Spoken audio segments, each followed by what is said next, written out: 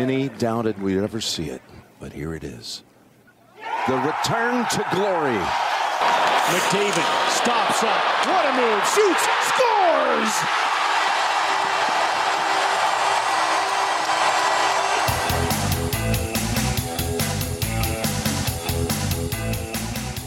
Hey, everybody. Happy New Year, 2020. Boy, did that last year go by fast, Robin? Holy cow, yeah, it did.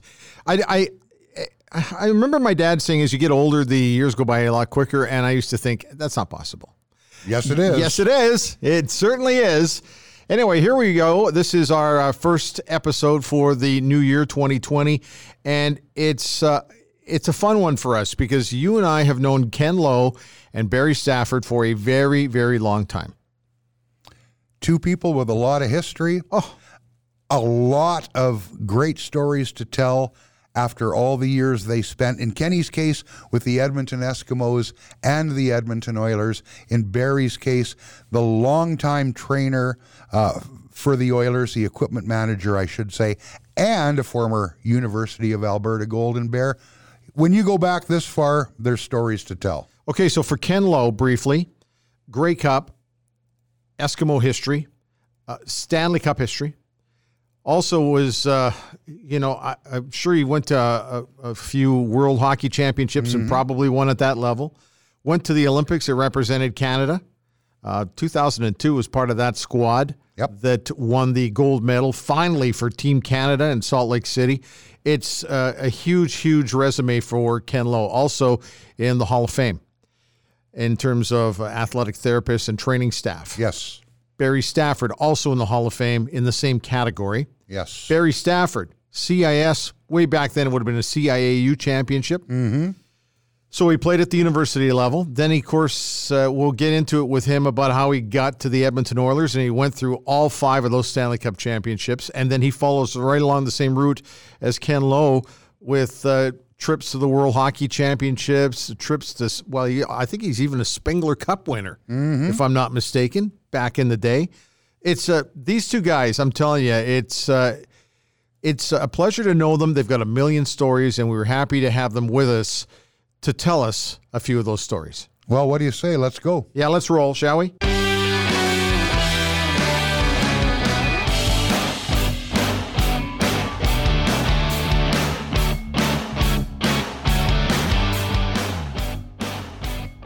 Guys, welcome to the podcast. It's great to have you two guys in here that both Robin and I know so well.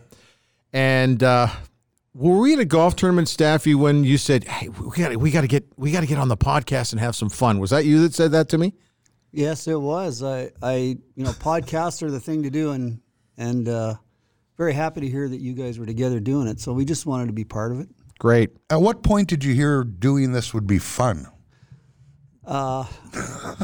Hey, anytime I can hang out with my good buddy Kenny Lowe, it's fun. So, brother from another mother, of course. Hey, before we start talking about the achievements for you guys are endless, and we could spend 40 minutes just talking about all of your achievements. But let's go back to how you got going a little bit. And Staffy, we'll start with you first and foremost. How you knew Slats in Banff? Is that how things kind of got rolling for you with the Oilers?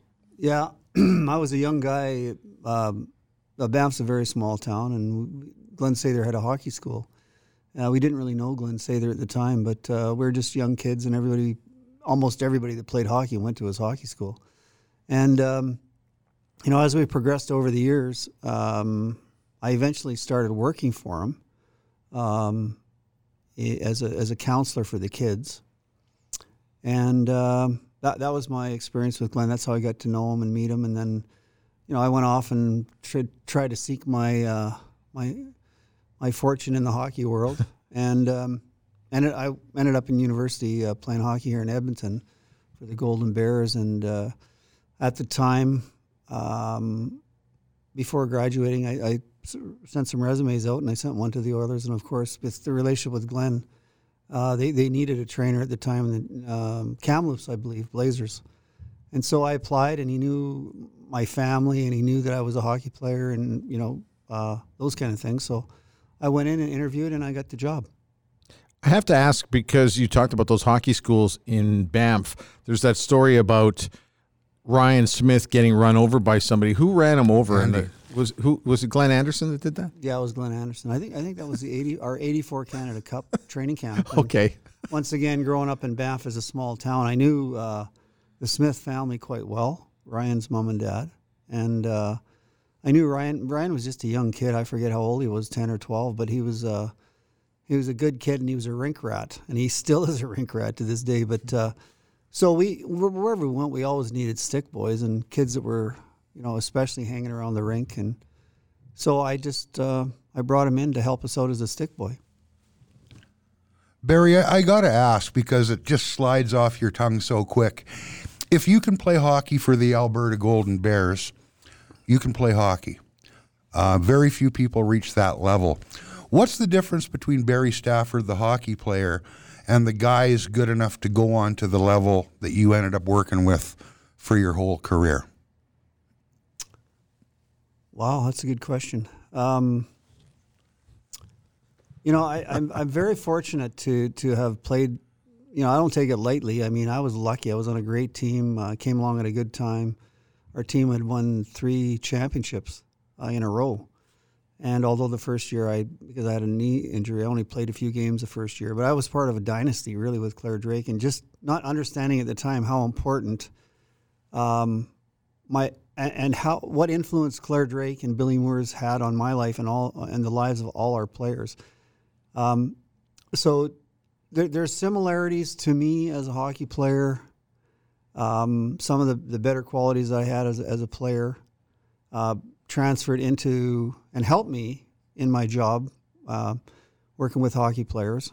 Although I never played in the NHL, I never coached a game in the NHL, but I did have a bit of a hockey player mentality in the early stages. But at the same time, it did get me in trouble a few times early on, because it took me a while to actually get into the thinking and the philosophies of what a trainer really does. And I learned to curb my enthusiasm, my temper, and aggressive nature. I mean, when you're a young guy and you have a bad temper and you're an aggressive person, that's okay when you're on the ice, but it doesn't work too well when you're working as a trainer in the NHL. Now, Ken, in your situation, you did the football route before you did the hockey route. So how did you get hooked up with the Edmonton Eskimos? And then how did you do that transition from the Eskimos and winning Grey Cups over to the Oilers? One of the ways was I was looking to do my master's. I don't know why I wanted to do a master's. I thought it was important. And my younger brother knew that U of A had a program. And they would be looking for a trainer. And so I sent my resume to Hugh Campbell. And right.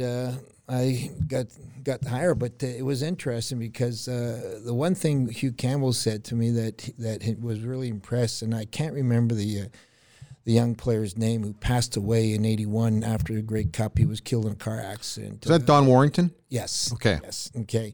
Hugh had told me he was really impressed that both Kevin and Wayne, at that point Kevin's roommate, had showed up at his funeral. Wow. And that was really impressed Hugh, and that's why Hugh sort of like looked at me. But he said at the same time, he said, having your brother is detrimental to you getting the job. And I'm sitting there here in Edmonton, I'm going, why is that? And he said, because I sense you and your brother are very close. And what goes on in the Eskimo dressing room stays in the Eskimo dressing room. And I said, as a trainer, we know that have learned that many years ago. How I got over the Eskimos was this right-hand man of mine, or as he calls me, my brother from another mother. I knew that Peter Miller was leaving. Peter had told me about a month in advance that he was leaving. He didn't tell me where he was going, but he was leaving. I think we were at the CATA. Oh, you're talking about how you came to the Oilers. Yeah. Oh, yeah, cool. The transition. Cool. Yeah. And so I knew that Peter was leaving, but I never thought of myself moving over to the Oilers. I liked football, and to this day, I tell people if you take a garbage bag and you throw hockey injuries and soccer injuries and basketball injuries and baseball injuries, give it a good shake and you have football. And from a trainer, athletic trainer's perspective, that's a challenge. And but Barrie phoned me. I remember it was a Friday afternoon. I was up doing my hedges, and I was just about to go to training camp with my ninth training camp with the Eskimos. And Barrie had phoned me and said he had some names of people that he'd like to me talk, see him about. Ask him, come and see me about them. And I said, sure. Not once did I realize he was reeling me in. And he gave me a couple names, and to this day, I can't remember who they were. But at the very end, he says... But you remembered you were doing the hedges. What's that? I remember I was doing the hedges. Yes, I remember how to get them done, because I'd go, hey, once you hit training camp, one more time. Yeah. And he threw it at me. And what about you? And I was taken back a little bit, because I did like football. And I said, let me think about it. And then I phoned my younger brother. And I said, Kevin, how would you like your brother be your trainer? And he said, I was hoping you'd take it. And I figured, he reeled me in. Really good. And so I moved over there, and I'm so glad that I did. It was a great move I did. And I had known Barrie before that, but we've become a great friend, personal friend now. Yeah. Now, correct me if I'm wrong, Kenny. I just saw a clip this morning. Did Kevin refer to you as when you were breaking into the training trade as practicing on him a little bit? Yeah. I found that you wouldn't need to practice with Kevin the way he played the game as things would go in his career. Tell us about that. Are we talking you were a raw kid going into the training game and you'd tape him up, or what? Yeah, basically that's what I do. Come home and try tape jobs on him, mostly the ankle, because an ankle is a tough job, and it's a skill that most ATs are really good at. And so I would come home and practice on him, that and the wrist jobs and stuff like that. And I guess I forget that now, but once he brought it up, oh yes, have him sit on the picnic table out back of the pool and taping his ankle and stuff like that. That's going way back. But when you ask me, how I got here, I think a lot of it was instrumental to him. Knowing that I wanted to do my master's, I wanted to get out of Quebec at the situation. At that point, I loved my job. I was the head AT at Concordia University, and here was an opportunity, to come to Alberta to work for the Eskimos and to do my master's, which I did. I finished, and then from that, Barrie lassoed me into moving over to the Oilers. Let's talk about the run with the Oilers. Now, Kenny, you came in at the tail end of that while you had gone through the major part with the Edmonton Eskimos. And Staffy, you're right there from the get-go as they were getting rolling.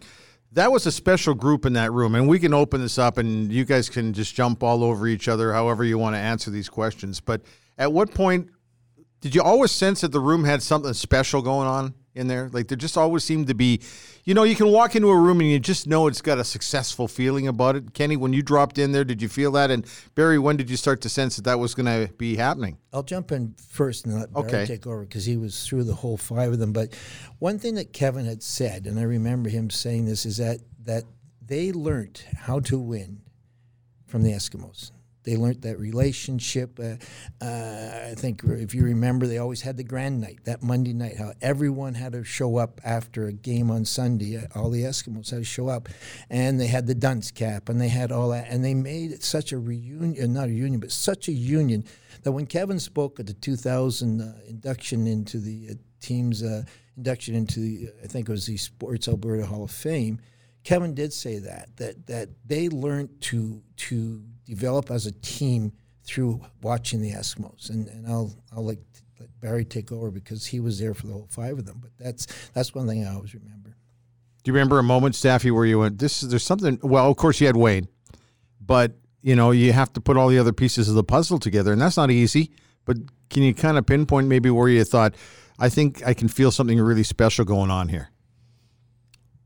Well, I think what you have to look at is the foundation of the team and the core group of players that we had there.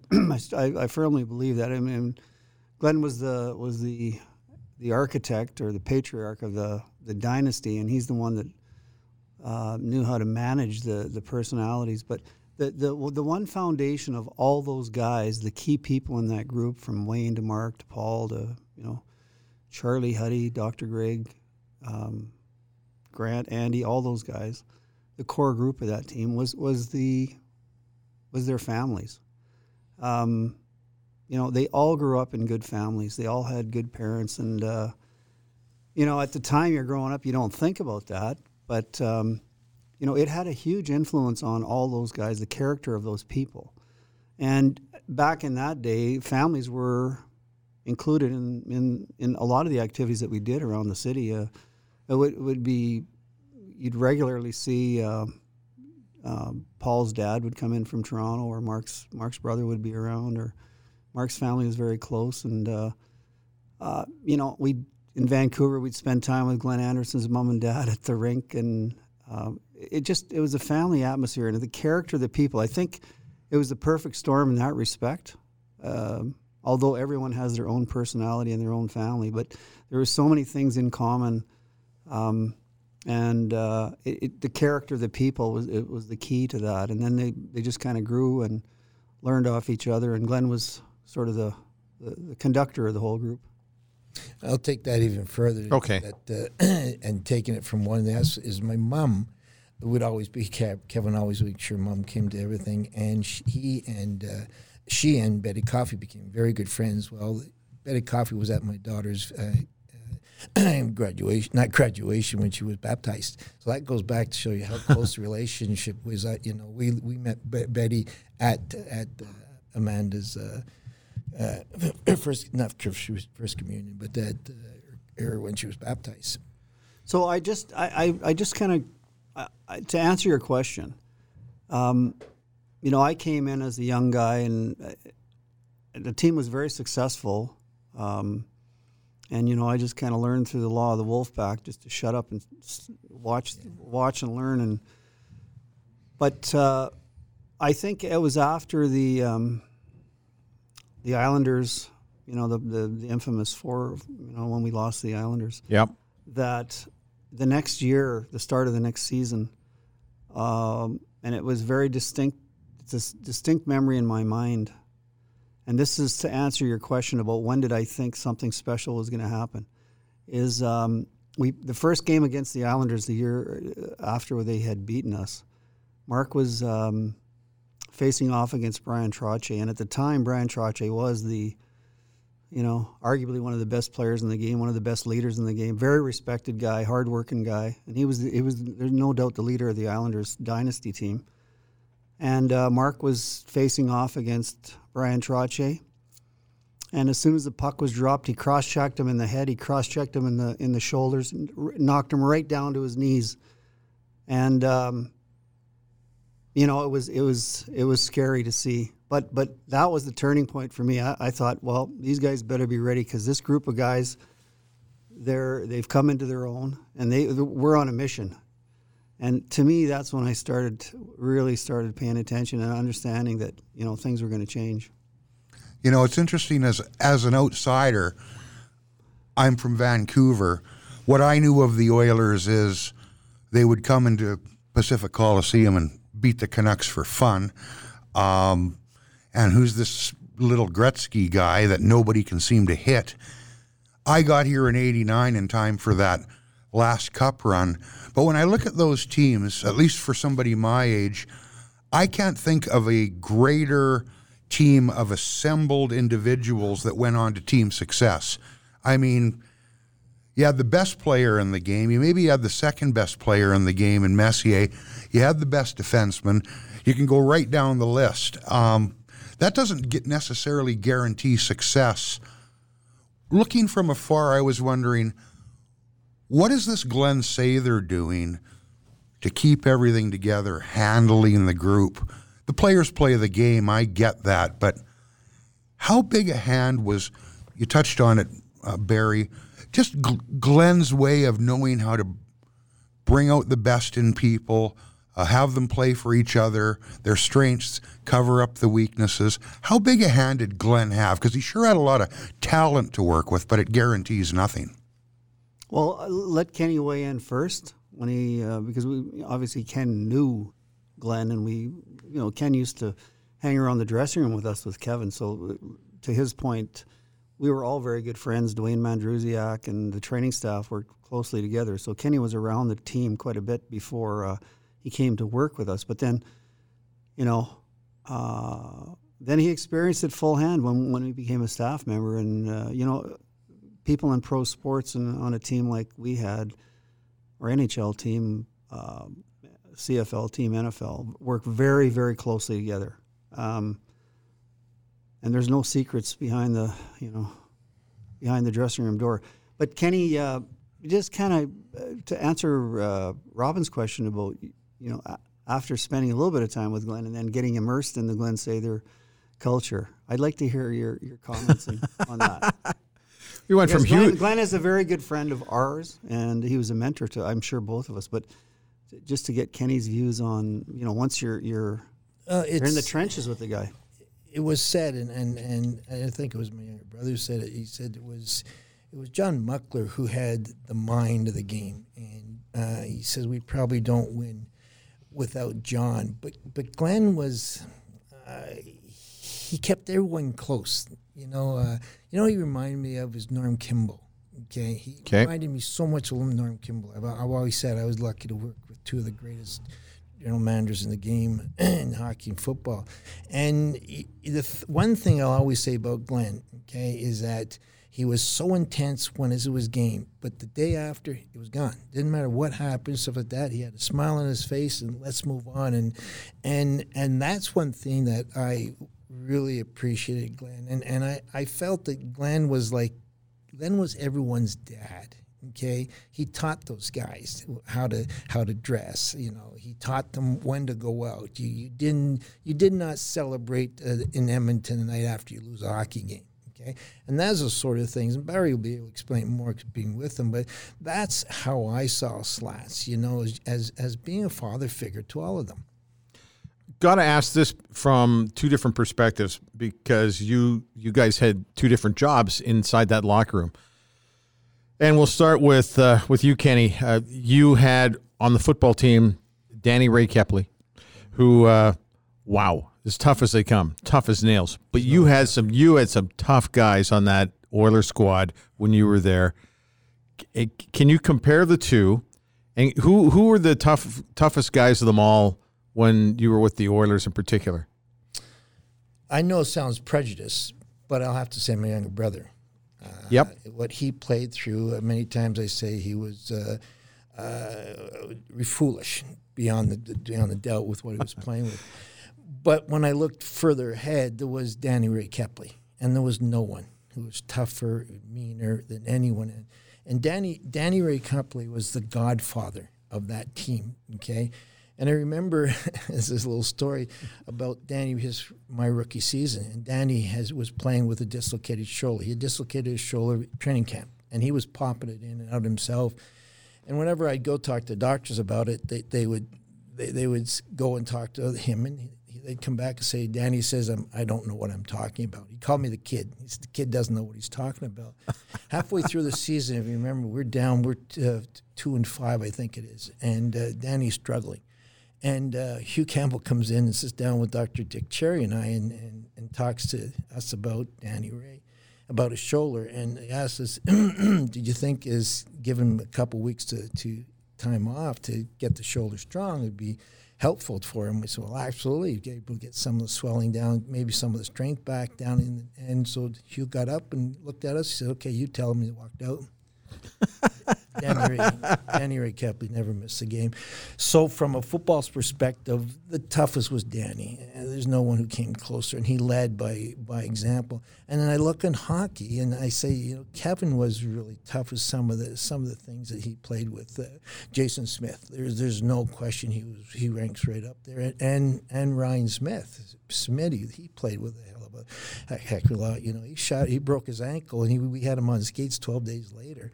That's with the doctors and everything we're doing, but that involves a lot of toughness. Well, when I worked with you guys in my time with the Oilers, Mike Greer always used to surprise me because he had that wonky shoulder, and you would stand in that hallway, and Staffy, you can jump in on this too because you've seen it. he would come off the ice and he'd be favoring that shoulder, and I'd watch him go down that hallway into the locker room, and one of the doctors would follow him in, and he'd go right into the training room, and I tried not to hear any sounds, and he would come out like he was the $6 million man, had been refixed, went out, and he would just go out and bang guys again, and it just seemed that team, while it wasn't successful in terms of wins and losses, man, there were some tough guys there then. Yeah, there was. Danny, Gersey was. I've got to put him up to that in part of that group, and that's the difference as in perspective as I see from today. Mikey played 2 seasons like that. We put a harness on him and stuff like that, and he just kept playing because he did not want to miss playing. Well, I'm away from the game now. I don't see it, but you will see guys, midway through the season having their shoulders done, and I'm going, are they, what are they doing that? Why are they getting it done now? Why can't they wait till the end of the season? That's how I've seen it change. It's interesting. I think of, Kenny always says, well, it may sound a bit, like he's Kevin Lowe. It was ridiculous. Again, as an outsider, the guys inside the room would know more, but there were more guys. You mentioned Smitty. I remember that leaking ankle. It was still through as he was healing up, there'd be a little teardrop of blood there. And then they sucked us in because they had him in a no-contact jersey in the morning, and that night he came roaring out through the oil derrick like he had a booster rocket in his butt. And we'd specifically asked about jerseys that day, and they oh no, I don't play when you got that jersey on. And out came Smitty that night. You bastards, you got us, boy. They don't owe us an explanation. We thought they did. And the other one is this.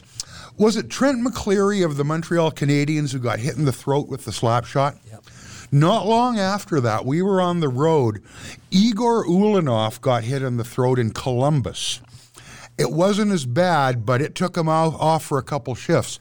A couple days later, our next game was in, I want to say, Madison Square Garden, and he took a puck between the eyes.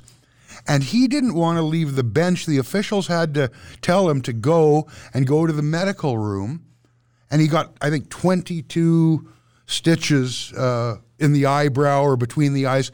Of course, he swelled up like the Elephant Man on the plane after the game. But at the time we asked him, Igor, why didn't you just get off and go get fixed? My leg, it was not broken. He said, I can play. He was another one of those guys who you go, man, that's like tough. I've always said that you don't make it to professional sport without having some degree of toughness, okay? Because there'll always be bumps and bruises that you got to play through. Brian Kelly, I used to, the day after game, I would see Brian come in and go, oh, here he goes. What's he going to try to get over at me today? Because he didn't want to go out there. He didn't want to go out the day have to run. Brian was just, but come game day, it didn't matter what it was. You couldn't pull him off the field. And I think most professional athletes have that degree. They don't want to be on the bench. You want to be playing.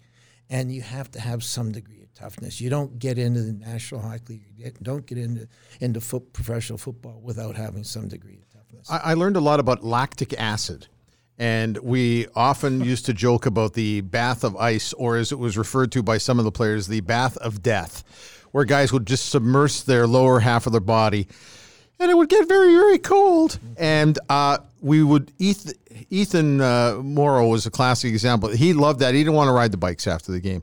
But guys would watch, and this thing had like icebergs on the water, on the top of the water. Like it was ice cold, and guys would watch him go into that room, and they would look, and they would watch, and as he sunk himself slowly in, guys would, I don't know how he does that. Ethan was another tough one. But you know what? To kind of take it over to Barrie now, the toughest guy in that equipment area, I always felt was Barrie. But you did it with a smile on your face, my friend. You had to tell guys you can have that or you can have that, and you had to do it in a way that just seemed to pull everybody together. Did you ever feel it was tough that way? I was talking to Mike Kruzhelnicki, maybe just a couple of years ago, and we're having a beer after an event when I was doing the alumni stuff, and He says, yeah, you really were a cheap bastard. And it sort of took me back, and I thought, well, I'm not a cheap bastard. What do you mean? You're talking, I had a job to do. I mean, that wasn't me. I was doing my job. And it all goes back to the early days of when I started. It was I have 38 years with this company, and I was 28 in the dressing room. I learned on the job. I had no experience, and my boss was Glenn Sather, and he was very clear to me early. And he was quite an intimidating guy, as you know. When I was a young guy, I think it was like 25 years old, right out of school. I expect you to have the lowest budget of any team in the NHL. And okay, fine. Okay. So how am I going to do that? Well, I'd never worked in a professional organization. I'd never managed a budget. I had to learn on the job, and so I didn't know any other way. He was very value conscious, is what we like to say. I didn't like it when people said he was cheap, because he was very value conscious. But I think through the process, we all learned about responsibility, and I learned about responsibility, that I was responsible to a budget, and I had to look him in the eye at the end of the year when I finished my budgets and to see where our expenses were. So I just had to come up with creative ways to try and get people to think about the fact that, this stuff costs money. And, we would never, and I don't think Glenn would ever hold back, and I know for a fact we would never hold back from what the players needed to because we're all teammates and we wanted to win. I mean, I'm not going to tell Wayne Gretzky he can't tape 4 sticks up. I mean, that's not my job as a trainer, but or as an equipment guy. I mean, back then, we used to call ourselves trainers, and the medical trainer and the equipment manager worked together as a team, Peter Miller and myself, and then Kenny and myself. It's a little bit more, there's a little bit of a differentiation today. It's more along the football lines, where you have a head equipment manager and you have a head medical trainer, there's no doubt, and each have their own responsibilities. And to some degree, they work together today as well. But back then, it was a tighter-knit group of people. And I guess what I'm getting at is that we learned about teaching responsibility to the players, and that things did cost money, but you had to come up with creative ways to get people to think about that. And I mean, it was hard. It was challenging at a time. You really had to think about. I can tell you one thing for sure, that gentleman beside me, he would give you the shirt off his back for anything, as long as it wasn't an Oilers shirt. Okay, he's so honest. It's and a little story. Kevin went to New York, and I remember his first year coming back, and Kevin had phoned me, and he said, "Can you come pick me up?" Because I got quite a few bags with the kids and stuff like that, and his hockey bag came off, and a dozen sticks came off with it. He looked at me and he said, "Wouldn't Barrie just shit?" And I started laughing. It's funny you should say that, too, because I remember when Glenn had gone to New York and had come back, and the Rangers were here for their very first game, and I remember talking to Glenn, and he asked me, he says, in your community relations duties, what is your budget for golf shirts? And I said, why are you asking? Because the budget for golf shirts with the New York Rangers was more than my entire budget for everything for the whole year. Because he said, you know what, you got to look after the guy in the parkade on Fifth Avenue, so you slide him a couple of shirts and you make sure you got the same spot. But Staffy, there's also the story, and I thought I'd heard them all. There's the story about the Laces and Kevin on Hockey Night in Canada games that I heard for the very first time at our Toast of the Town. You want to say that one?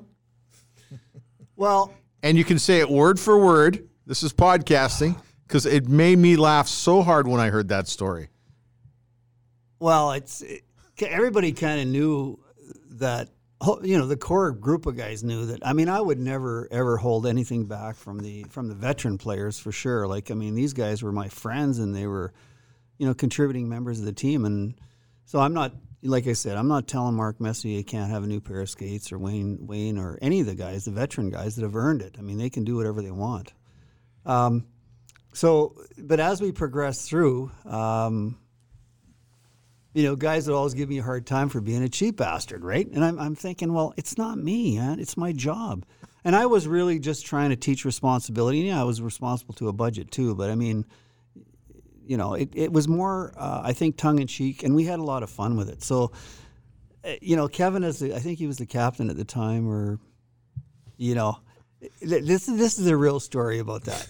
So every game, Kevin Lowe would change his skate laces. Every game. He had to break, he would want a new pair of skate laces. Well, I don't give a shit about skate laces, really. I mean, what were they cost? $1.50 or something. It was irrelevant. But so they get in a routine, and all these guys have routines, every single one of them, and you get to, like I said, you're in a room with these guys 24 hours a day almost. You get to know every little idiosyncrasy and personality, and, so on a game day, it's a serious day, everybody's in their routine. Well, Kevin would change his laces every game, which is fine. I mean, he was a veteran player. He could do whatever he wanted. I don't care. I wouldn't say boo. But the funny part is they get kibitzing around and talking and yakking, and he would take his laces, take the little sleeve off the laces, and throw them towards the garbage can, which was close to his. And they 9 times out of 10 they'd fall on the floor. So I'd walk by, and we had an unwritten rule. Everybody took pride in the room. It was like their living room. We all took pride in the room. So I'd walk by, pick up the lace thing, and throw it in the garbage. And players would never throw tape or anything on the floor. It would be disrespectful. They would walk over and pick it up and throw it in the garbage can. So, it was more like for fun. So he about the third time I go, well, put the bloody thing in the garbage. You got a bad shot. Hit the garbage can. It's right there. So then I came up with this funny idea. So I took the frickin' sleeve that held the laces together, and then because he would change them every game, so I would go and take the laces that he was taking out of his skates to put new ones in, and I'd slowly sneak them away, because he actually threw, it was not only the sleeve, but it would be the laces he'd throw towards the garbage can, and they'd end up on the floor. So I grabbed the laces, and then I rewrapped them, and I put them in the frickin' little sleeve. And, because they were only used for one game, you could hardly tell. They were brand new. They might have a little mark here or there. So I kind of fashioned them so that they looked real, and I put it real tight. And so I started, they were 84 thin. There's 50 different kinds of laces, but I still remember 84 thins or whatever. So I put the laces in his stall before he walked in. He was always the first guy in the room, 4 o'clock on a game day.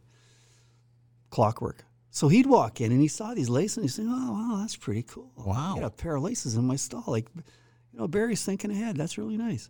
So he would go through his ritual and take the laces out and put them in his skates and use them. And I was just pissing myself laughing because, he didn't realize until about the third game, the third time. It didn't last long. Holy shit, did he freaking give it to me. And we were laughing. It was more like a joke, right? It was fun, but Huddy and Coffee would be all over me. You tight bastard! You cheap son of a bitch! How? What do you get a bonus for for keeping the team under budget? Anyway, so it was that was in the mid-season. So we get to Chicago, in Chicago Stadium, and we're playing the conference final, and intense as shit. And it was it's pretty cool, pretty special at that time of the year. So. But that time in the dressing room before the coach comes in, when everybody's kind of getting ready for the game, was kind of a fun time. It's a cool time. That's the time that Paul Coffey said he missed the most out of all the experiences that he had in hockey, was that 15 or 20 minutes when the team was just in the room together right before the game started, before the coach came in, because they were just themselves. They were teammates. They were having fun. Anyway, so I'm doing my deal. I'm walking around the room. Just got really nothing to do. The players are getting ready. I'm just there to help if they need something. And I walk by the garbage can, and I see these freaking laces, brand new, hanging over the edge of the garbage can, just enough so I could see them. These guys know me, the back of their hand. They know my routines. I'm walking around. I see these laces, and I look back, and I'm thinking, who is throwing out brand new goddamn laces? So I look at the laces. I grab them out of the side of the garbage can. I slowly pull them out, and I'm tugging on them. There's something on there. I pull them out. I pull them up, and there's a sign that they made. And everybody's watching. I don't know. Fuck you, chicken legs. Oh my God. But it was so bloody funny. Jeez, it was funny. We just had, the whole team was in tears laughing. anyway, that was just kind of a simple example of how we kind of they pushed the envelope on the budgeting thing. But really, when it came down to it, it was just about responsibility, and it kind of carried over a little bit more as the core team, the dynasty team left, and everybody softens their stance and start to realize that budgets aren't the only thing. I mean, they never were really the only thing, but it was just more about saying, "Hey guys, just be responsible." Yep. I'll always remember those Staffy Brendan Shanahan and his 3 sticks. To this day, I can still see him, and he's staring at me, and he tapes up 3 sticks every game, whether you use them or not. And who was this? This was Brendan Shanahan. And then when was that? This one with Team Canada. Gotcha. And this was back when we were at the World Cup. And I'm looking at him, and he's got to tape up 3 sticks all the time. And I guess coming from Detroit, where he was coming from, he taped up 3 sticks, not a big thing. And I'm listening to Barrie talk to him, and I looked at him. I said, "Brendan, you shan 3 sticks all the time?" He says, "Yeah." "Well, what about the 2 ones you taped up the day before?" He says, "Well, Kenny, I can't use them." "Why can't you use them?" He says, "Well, how do you think they feel? They stood there the whole game, never got used, and am I going to use them now?" And I'm looking at him, and I'm trying to figure, is he serious or is he not serious, or I'm stupid or what? And he turned around and he walked away. To this day, I don't know if he was serious or not, but he taped up 3 new sticks every game, and I go, "What?" I could figure the job that poor Staffy had to do. Like, wow. Oh my God, One thing that sticks with me, there's a lot, but speaking of Barrie, you had so many characters over the years. You got to know all the idiosyncrasies of the players, as would Ken. The one thing I remember, beyond that 89 season, because that was my time frame around the team, Jani Niinema. I lost track of the number of times I'd hear, Staffy. It always seemed like Jani needed something adjusted, something wasn't quite right, the seam was chafing his butt or whatever it was. Were there guys like that who were just especially particular about every single piece of their gear, Barrie? I'm so glad you brought up Jani Niinema. Oh my good Lord. There's a lot of players that were particular. Most are particular, but some are what we call special. And I'll tell you, Stu Poirier, or massage therapist, great friend and great massage therapist, probably the best in the business for a lot of years. Worked in not only with the Oilers but on a lot of Team Canadas with us. He nicknamed Jani Niinema 911. So everybody in hockey has a nickname, as you know. Yep. And it was probably the most fitting nickname of all. I will tell you that Jani Niinema was a horse as a player. Oh, yeah. That guy was a solid player. Tough, big, physical, moved the puck. You can really depend on him. And he for a lot of years, he was a good player in our team. But I'll tell you what, behind the scenes, 911 is a perfect example of probably daily there would be issues with Jani Niinema. And, after a while, the rest of the team and the players and the staff just kind of roll their eyes. But one of the big things with Jani, and I'll kind of go, we could have a whole podcast about Jani. I love the guy, trust me. I love him. He's a great guy. He's actually working in media right now in Finland and doing a great job. He's come to Brent Sakes games, yes, many times to support Brent, and even longest hockey game. Those guys there could tell you some funny stories about him too. But the big thing for Jani was time, and being late for practice and late. So in hockey, it's an unwritten rule: if you're not 15 minutes early, you're late. I mean, use a little discretion there, but basically that's the way it is. That was Mac T's rule. Yeah. Yeah, I mean, even back to the days of Glenn Sather, if you're not on that bus 10 minutes before it goes, you're late. So Jani Niinema had this thing in his mind: if practice is 11 o'clock, he's going to skate on the ice at 10 seconds to 11 o'clock.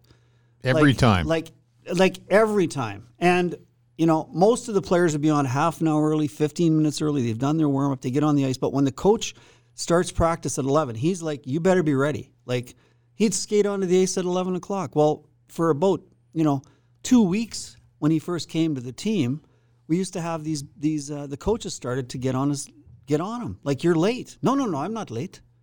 No, Yanni, you're late. Wake up. To the point where, and that's where guys like Kenny and I and Spark to some extent would we tried to keep the peace and actually help some of these young guys out once in a while to say, look, Yanni, listen to what they're saying. Like, come in a little bit. No, I'm not late. Okay, I'm telling you, you're late. You're going to get yourself in trouble. Smarten up. It's beyond a joke now. He wouldn't get it. He wouldn't listen. He didn't care. He was hard-headed. And eventually, I hate to say it, but that was one of the reasons that it was the demise of Yanni Niinema. But the other is, like, I could tell you funny stories about one time, I forget exactly what city we were at, but he was trying to, once again, late getting on the ice. And this was for a game. Everybody's got their equipment on. They're all ready to go. They're lined up. He doesn't even have a sweater on. He's just tying his skates up. And the boys are getting ready to go out on the ice. And it's a serious routine. While they're yelling at him, they're pushing him. We're giving him a push. So finally he gets his stuff on. He grabs a sweater. He's trying to put his sweater on just as he's going out the door into the hallway to get on the ice.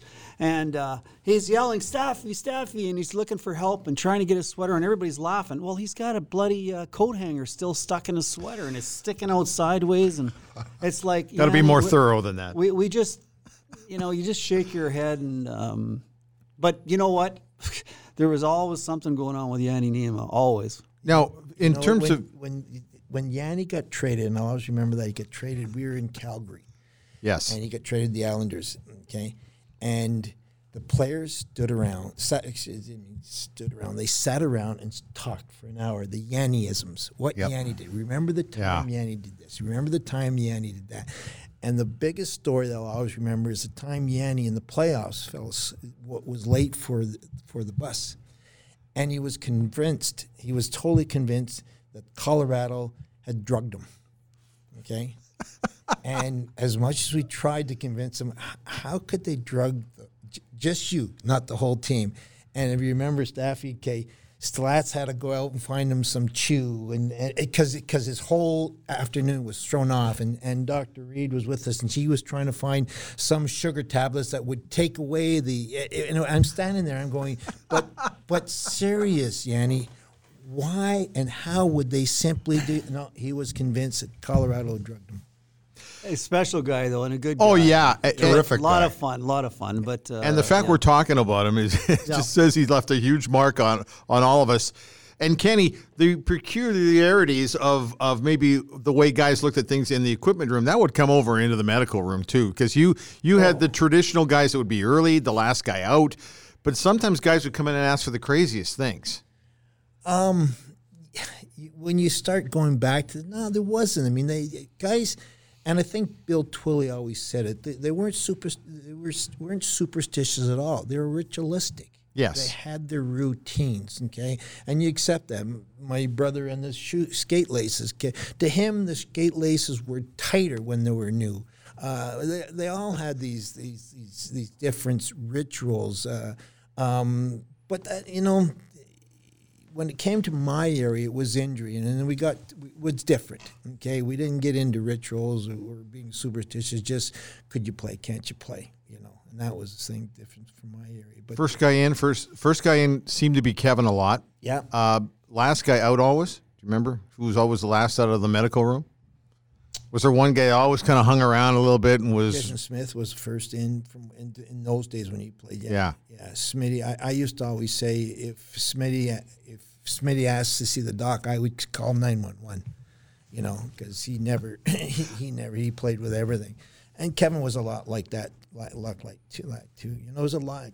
So I go back and say you have to play with those bumps and bruises.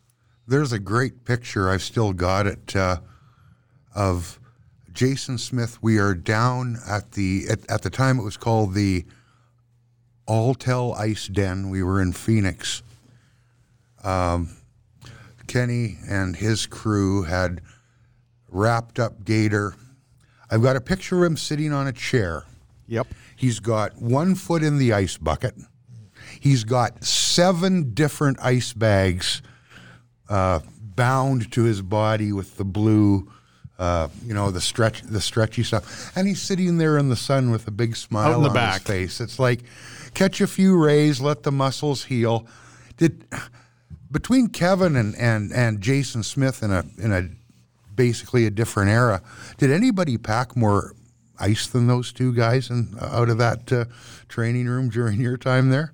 Smitty was right up there, but Smitty was the one who, we were talking about that at the Hall of Fame, and with the things that we were together with, he broke his jaw, he broke his ankle, he separated his finger, he dislocated his shoulder, he MCL, 3rd degree MCL. I mean, we spent a lot of time with Smitty, but we can rebuild him. Exactly, but he was there all the time. When we talk about Smitty, everyone's got a nickname. That was Ryan Smith. Yeah, he was tough. So I go back and I have to look at the players and stuff to see. Like you brought up Mikey Greer, and of course, how can you forget Mikey Greer? How about little Toddy Marchand? Another tough guy.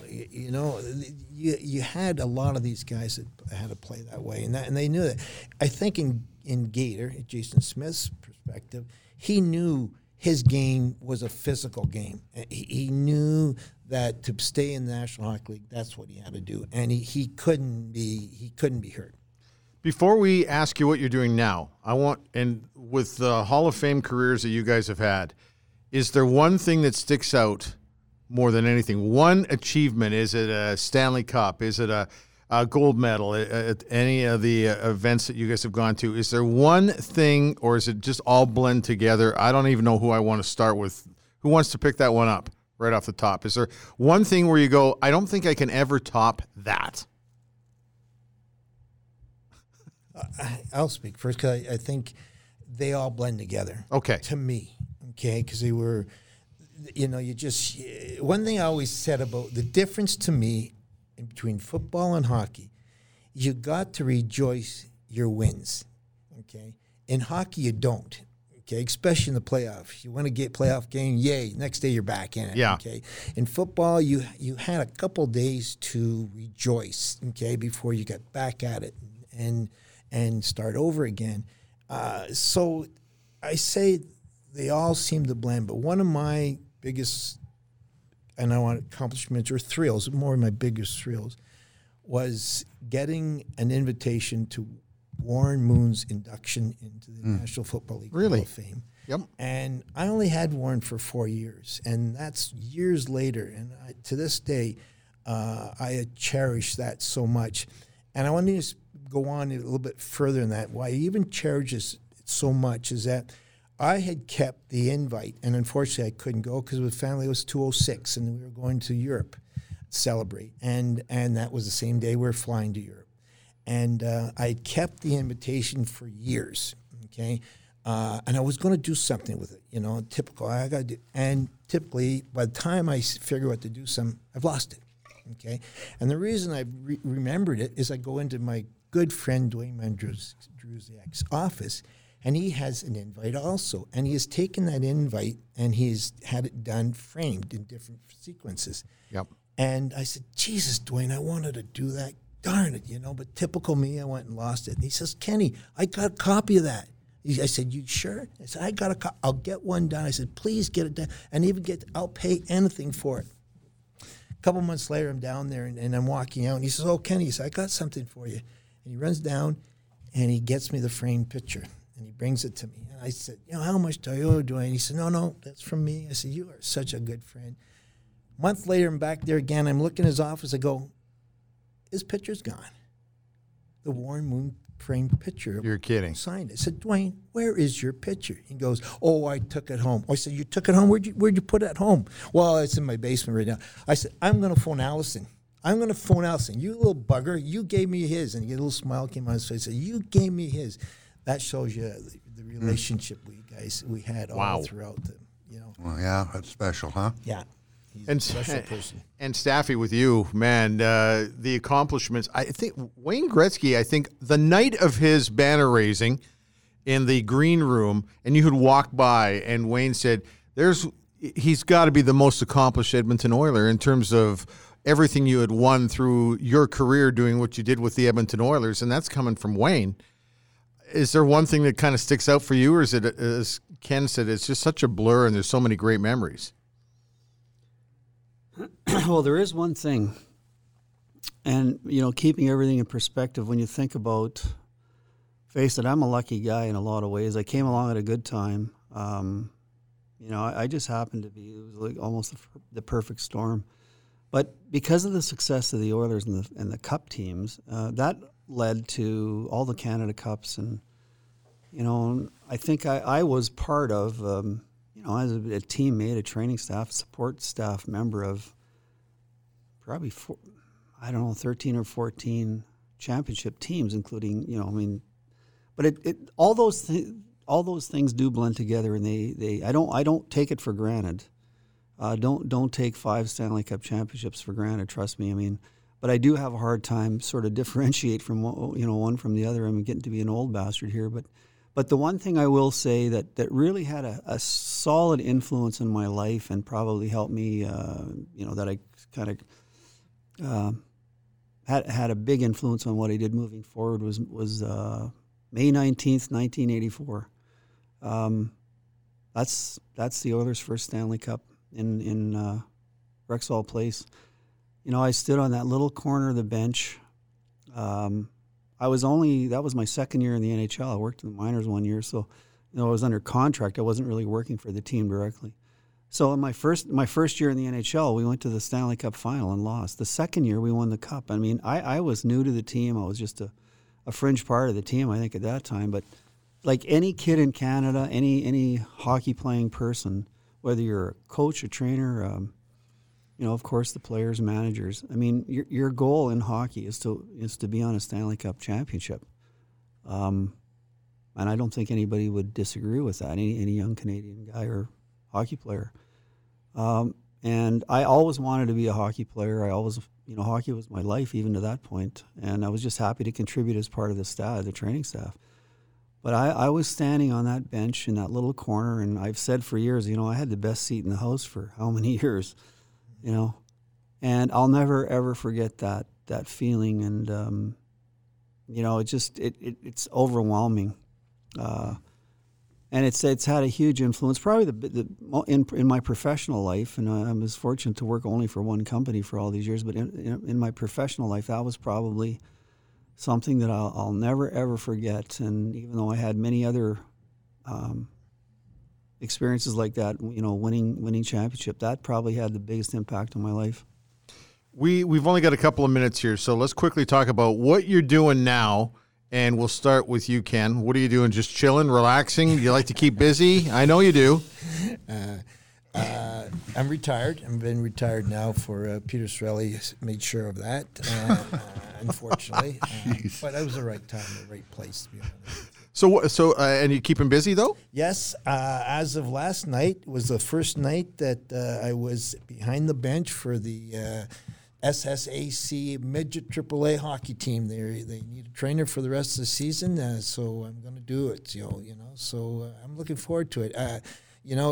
3 years ago, I got a call from Paul Coffey. I'll never forget that.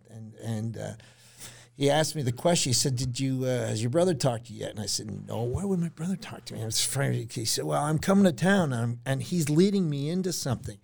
And I say, what are you getting at, Paul? He says, well, we're coming to town for a tournament, hockey tournament. And I go, mm-hmm. He says, we need a trainer. And I'm going, seriously, Paul, seriously. He goes, no, we do, really. It's a John Reed Memorial. I still don't know what the John Reed Memorial is. And he says, seriously, we need a trainer. Our trainer can't come. I went, so I'm thinking to myself, okay, bantam hockey. When I played bantam hockey, we played 3 15-minute periods. The last 5 minutes of the third period was stop. Okay, so what? Be an hour. Okay, sure, I'll do it. I want to ask Kev. I said, you mind? He said, no, go. I get there first game. I don't realize now it's all 3 periods, 20 stop. doing the ice in between. It's a 2-hour time slot, okay? We had 2 games on Saturday, 2 games on Friday, 1 game on Saturday, and we won the tournament following day. This is the Johnny Reed Memorial Tournament. So I was so excited to see these kids, and I mean kids, they're kids, how big, how strong, how fast they were. So I'm doing the same thing. I'm looking forward to working with these kids. Our record's not too good right now. We're 0-14-3, so keep having some fun though with it. I think we'll have fun with it, exactly. And Staffy, multiple myeloma. Do you want to get into that? Well, it's been a tough one for you, but man, you're battling hard. Well, once again, keeping things in context, training staff as a whole generally are blue collar workers, and we worked in a white collar world. And I came along as did Kenny, at a great time in the history of our organization. And but we're behind the scenes guys. We're behind the scenes guys, and that's where we're comfortable. And we work in an environment where we're very close to the media as well. As we know, most of the media members of this, kind of work the same hours, long hours. I would say low pay, but I mean that's all relative. Got them fooled. That's not an issue. But what I'm saying is we had a lot in common with the media. It's a behind the scenes job in a public business, and we don't. We're not in the public, and we're not public figures, and there's no need for us to be public figures. But because of that, we put our nose down, go to work. We don't get too caught up in all the publicity of what goes on publicly in the world. And it wasn't until I left the training business that after a couple of jobs, the last job I had was a great job working for the alumni. And, a job that I guess one of my colleagues said, you have auditioned for this job your entire life. You get to work with all these great people. And that was the thing for me. I still do. I have an association with a lot of great people in the Oilers organization, a lot of the former players. But because of the alumni, and because of which I hadn't spent a lot of time with, and I didn't understand how the concept of all these charities work and the amount of time and effort that these guys put into helping other people, that it's really opened my eyes up to the importance of giving back, which a lot of our players do that people behind the scenes aren't even aware of. They almost every player has given a lot of their time to help other people and charities. I ran into a bit of a tough go there, probably in 2011. I was diagnosed with multiple myeloma out of the blue, something I'd never even heard of. I don't want to get into details, but the fact is it was a private thing, and I didn't really, I kept it very private, and we just dealt with it in our family and our close friends. And it wasn't until I got involved with the alumni group, especially with Glenn Anderson, who's around quite a bit, and some of the guys that were contributing to our appearances, that I got involved with the Cross Cancer Institute, which I've spent many, many, many hours in the Cross. And, thanks to the Cross, the doctors, the researchers, I'm 8 years now in remission, and knock on wood, that's going to continue. But I'm involved right now in which I spend a lot of my time with. Besides spending time with my family, my mother is 86 years old. I'm driving to Banff today to go celebrate with her.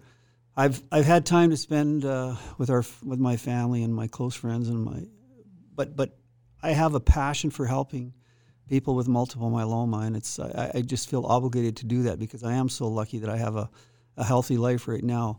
I'm involved with the Cure Cancer Foundation. It's a brand new foundation.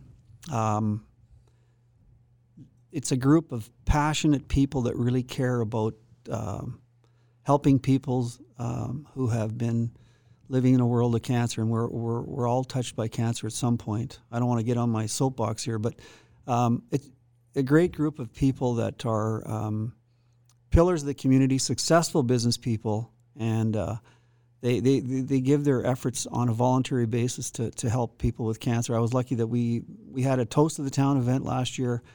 Bryn was very helpful in that part of our committee. I've worked with Hockey Helps the Homeless with Ronnie Lowe, and Robin is a big part of that. So charity work is a big part of what I like to do, and we are working right now on the Toast of the Town event. We have a prominent Edmonton Oiler that we are going to honor this year. There's going to be a public announcement made in early January. You don't want to say anything about that now, do you? No, I don't. Good for you. But what I will say is one of my closest friends and colleagues in the business, his name is Brian Anstice. He's also in remission from, he was a former owner, general manager of Prison Flow Products. Just a great guy, hardworking, dedicated person, family man. He came up with a slogan that we use as our slogan today for the Cure Cancer Foundation, specifically the toast of the town, which is, the decisions you make today save lives tomorrow. And I can guarantee, and I know for a fact, that we have saved lives, and we're going to continue to save lives for many years down the road. When we get closer on that, we'll have you back on, and we'll go into depth. And the special person who will be toasted will have to get on this podcast as well. Okay, we'll just kind of leave it at that. We're out of time.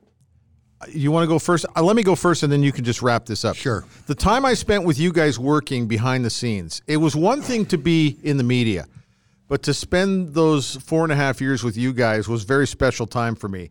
I thank you for that.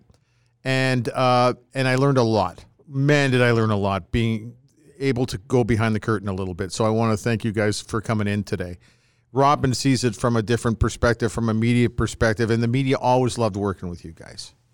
Well, I first walked in to Rexall when I got here in December of '89. Right off the plane, I followed Jim Matheson into the rink at that time. I left the beat in 2007 after 9 straight seasons covering the team as the beat guy, both at the Sun and the Journal. Ken Lowe, Barrie, Stafford, watch them and others. There's many that make the machine go behind the scenes. Was always amazed at the hours they put in, always amazed that they understood that the players were in the spotlight and they just made it work.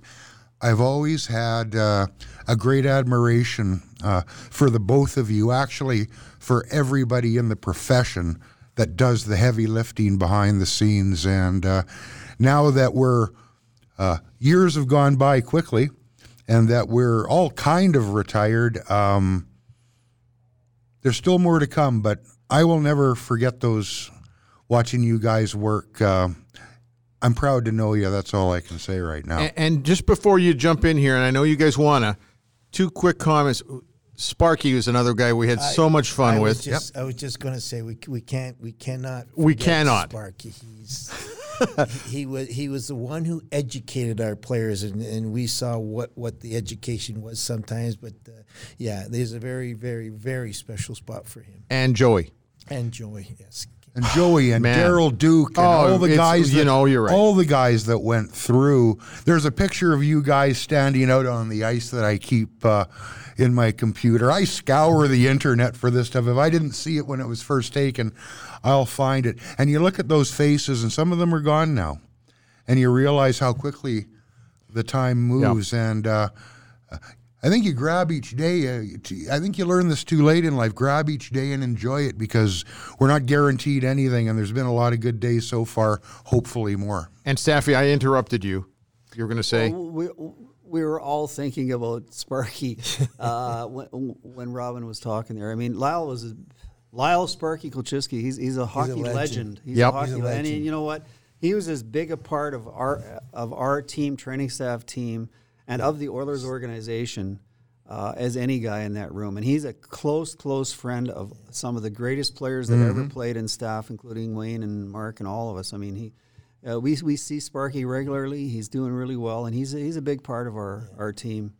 You know, Rob, I take a look now and say, and I say I've been very fortunate. I was in the right place at the right time. It was in Grey Cups, Stanley Cups, World Championships, Olympics.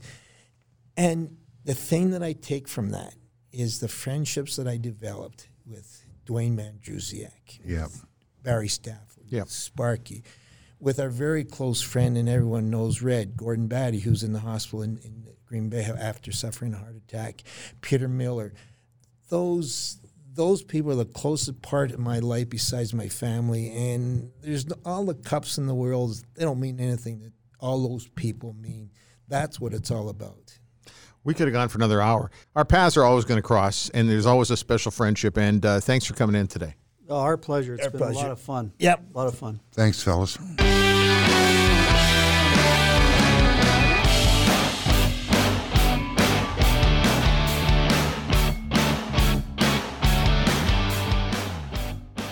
Big thank you to Ken Lowe and Barrie Stafford for dropping into the studio to share some stories. That was a blast today. Really enjoyed it.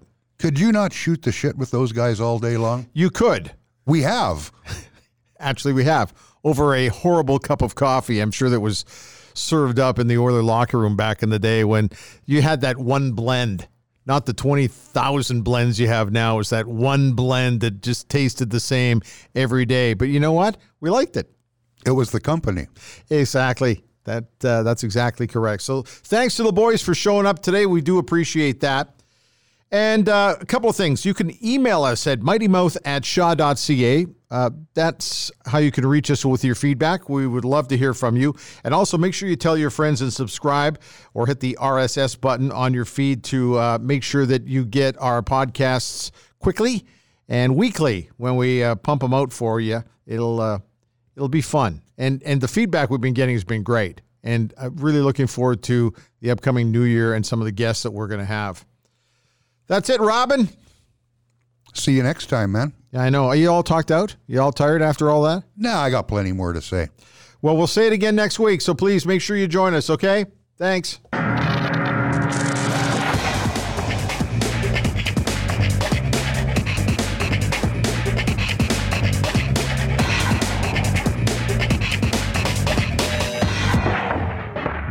Proceeding was recorded earlier because we were ashamed to do it now.